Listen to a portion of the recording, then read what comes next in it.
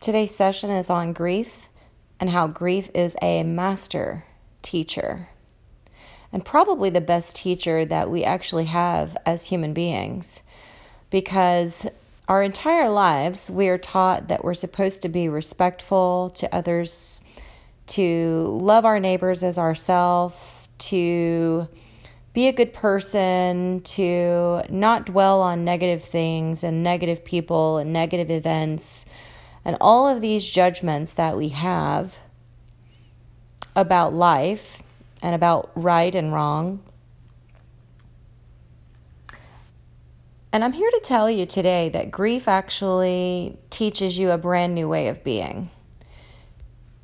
So 4 weeks ago, to this day, my husband, who we had just celebrated in early May, the 20th anniversary of our first date, had a heart attack out of nowhere.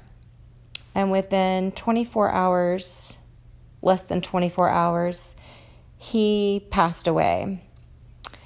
And the only symptom that he really had up until that point was he was just tired a lot, which is not uncommon in our Western society. We spend every day of our waking lives rushing around to do things that may or may not actually be life-altering or important.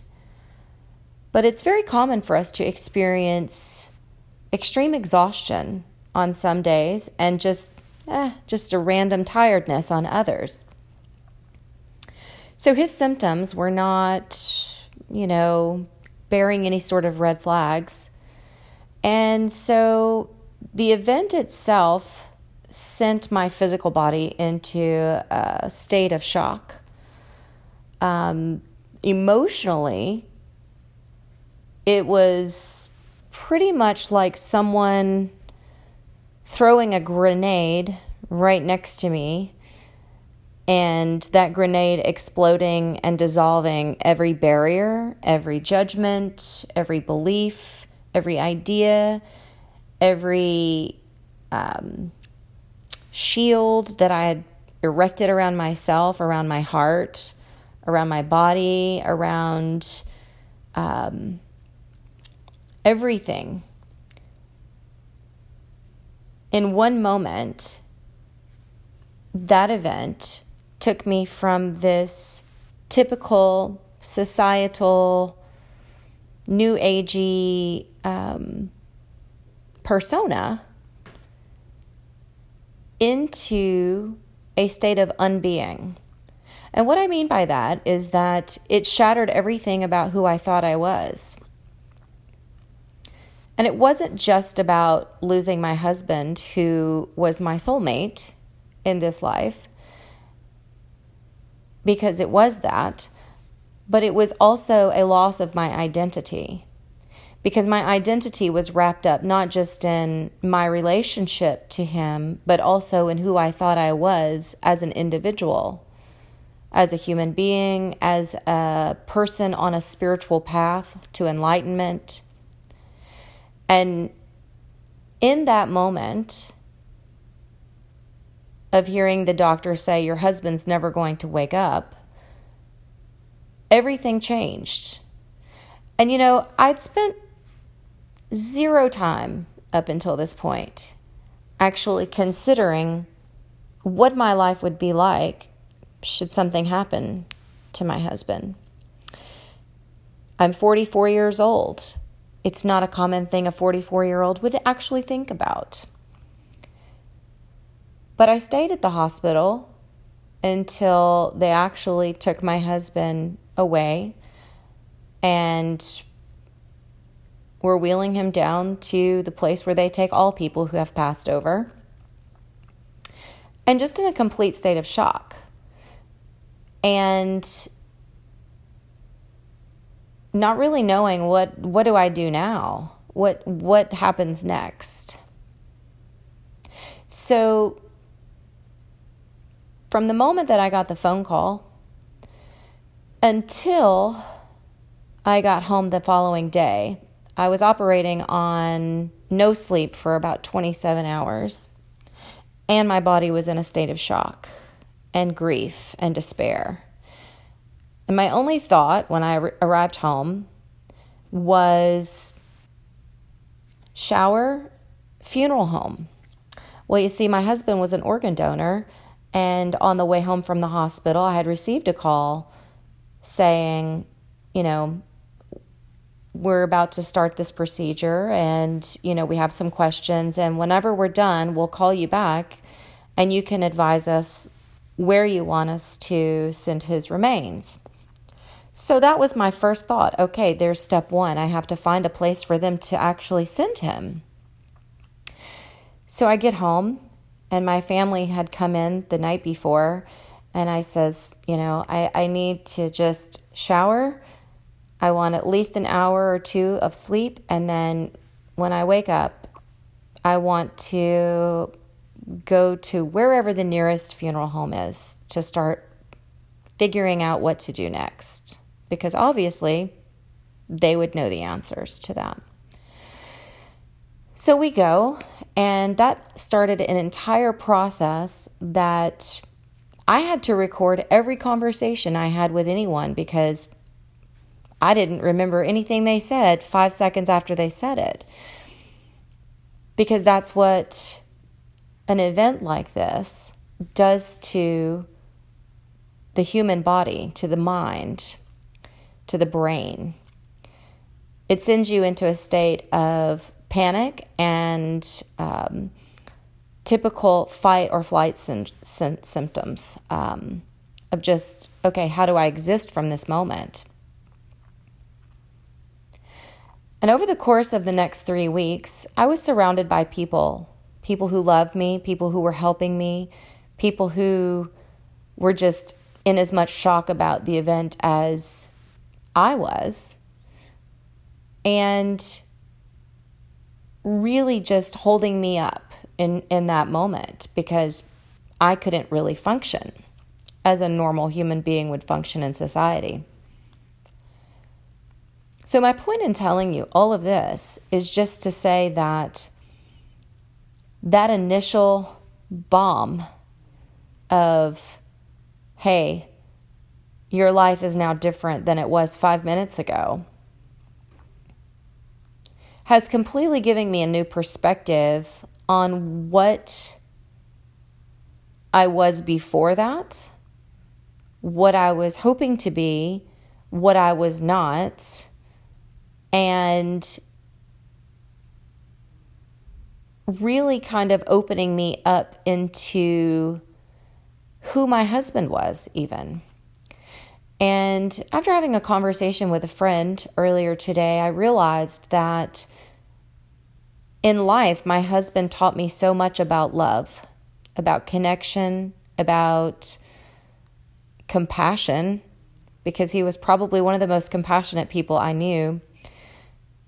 And in death, he's actually teaching me about forgiveness, about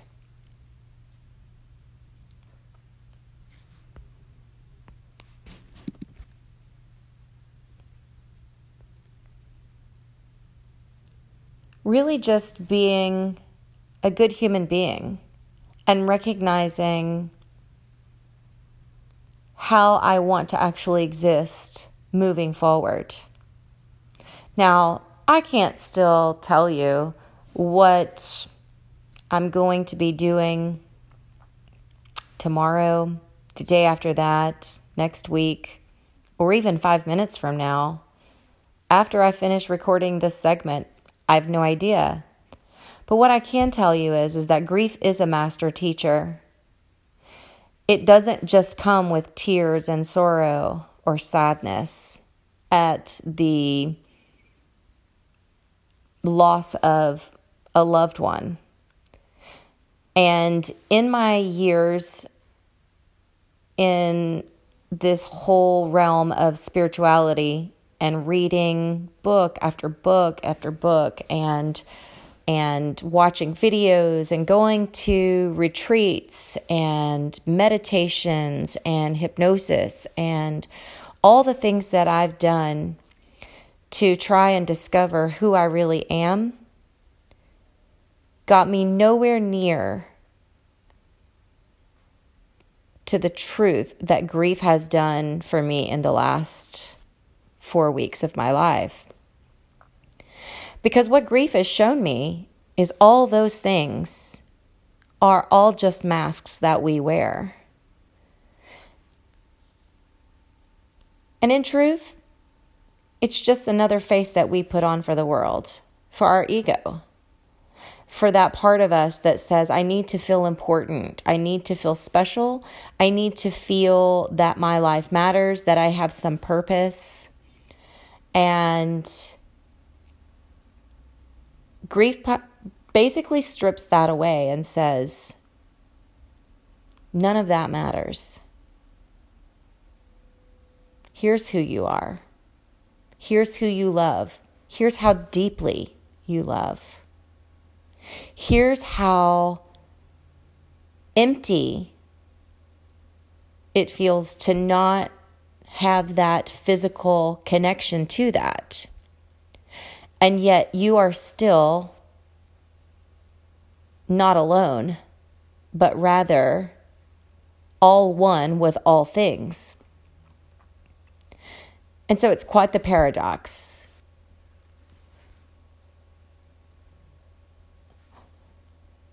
And isn't that really what life is? There's this, and then there's also the opposite. And both are true, and both aren't true. And so, as a quantum healing hypnosis practitioner over the past 3 years, and I have a lot of clients who will come to me and say, I want to know what my purpose is. And I think the answer is probably different for everyone in a session. But I remember listening to a talk that was being given by Alan Watts, the late Alan Watts. Brilliant man. And he says, the purpose of life is just to be. It's really just that simple. You don't have to do anything. You don't have to become anything. You don't have to even unbecome anything. You just have to be. And grief has actually given me a very real new perspective about what that actually means. Because when you're in the middle of it, you can't focus forward and you can't focus backward. You can only be in that moment when that emotion of grief, and I'm not really sure yet if grief is an emotion or a state, or both, or neither, who knows.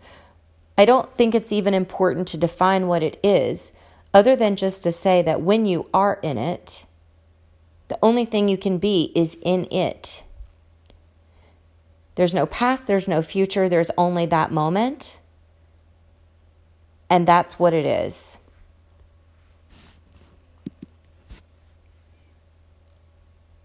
And so, grief being the master teacher, I'm learning more and more from that and from this experience every day. And I'm learning more from my husband than I probably ever expected to learn from him about who he was, about how people perceived him, and how I perceived him. And at his memorial service, many people got up and talked about how he lived without a filter and could be really intense at times, really compassionate at others, really caring, really interesting, really funny, and then the adjectives go on and on. And thinking back on all the things that people have shared with me since, I realized that he loved people, he loved life, and while he might have worried about the future, he didn't think much on the past. And when he did, he would experience the same thing that most of us experience when thinking about the past. His mind would immediately go from all the good stuff into a couple of things that weren't so nice or so pleasant to experience, and he would feel those feelings of sadness or regret or whatever those feelings are. And we as a human society, not just here in the West, but as a human society, we've spent our lives judging every emotion that we have as being good or bad. And all those are doing is showing us who we are. And my husband lived a life of not filtering those things. He felt them, and he felt them out loud. He lived out loud. His presence was always felt anytime he was in a room. No matter where that was, there could be 1,000 people there or 2. And his presence was always felt. And it was a big presence. And he was very much the extrovert. And I was always very happy for him to actually own that role because it wasn't really my bag. But thinking about how he lived his life and the fact that he died so young, I think that perhaps he was always living his purpose. He always cared about other people. He put them first. And it was wonderful. And I don't think I appreciated it fully until just now, these past couple of weeks, of really being able to see him in a new light. And even though he's not physically here with me any longer, that love that I've always felt for him just continues to grow and grow and grow with each passing day. You see, death doesn't actually stop that process from happening. It actually puts it in hyper mode where it does it exponentially fast and exponentially deep and exponentially wide. Because you start to actually remember those tiny little things that made you love that person in the first place, that sometimes gets lost over the years. For my husband and myself, we had very much a deep friendship, but mostly we always had a passion for each other and for our future and for our life. And we spent a lot of time making plans and talking about what ifs. And it was really fun. And now that he's not here anymore, you spend a lot of time, or I spend a lot of time saying, okay, now what? And I think that his death is teaching me it's great to have dreams and it's great to plan, but don't forget to live. And so that's all for today. More later coming. Thanks for listening. Thanks for just caring enough to listen all the way through the end. Till next time.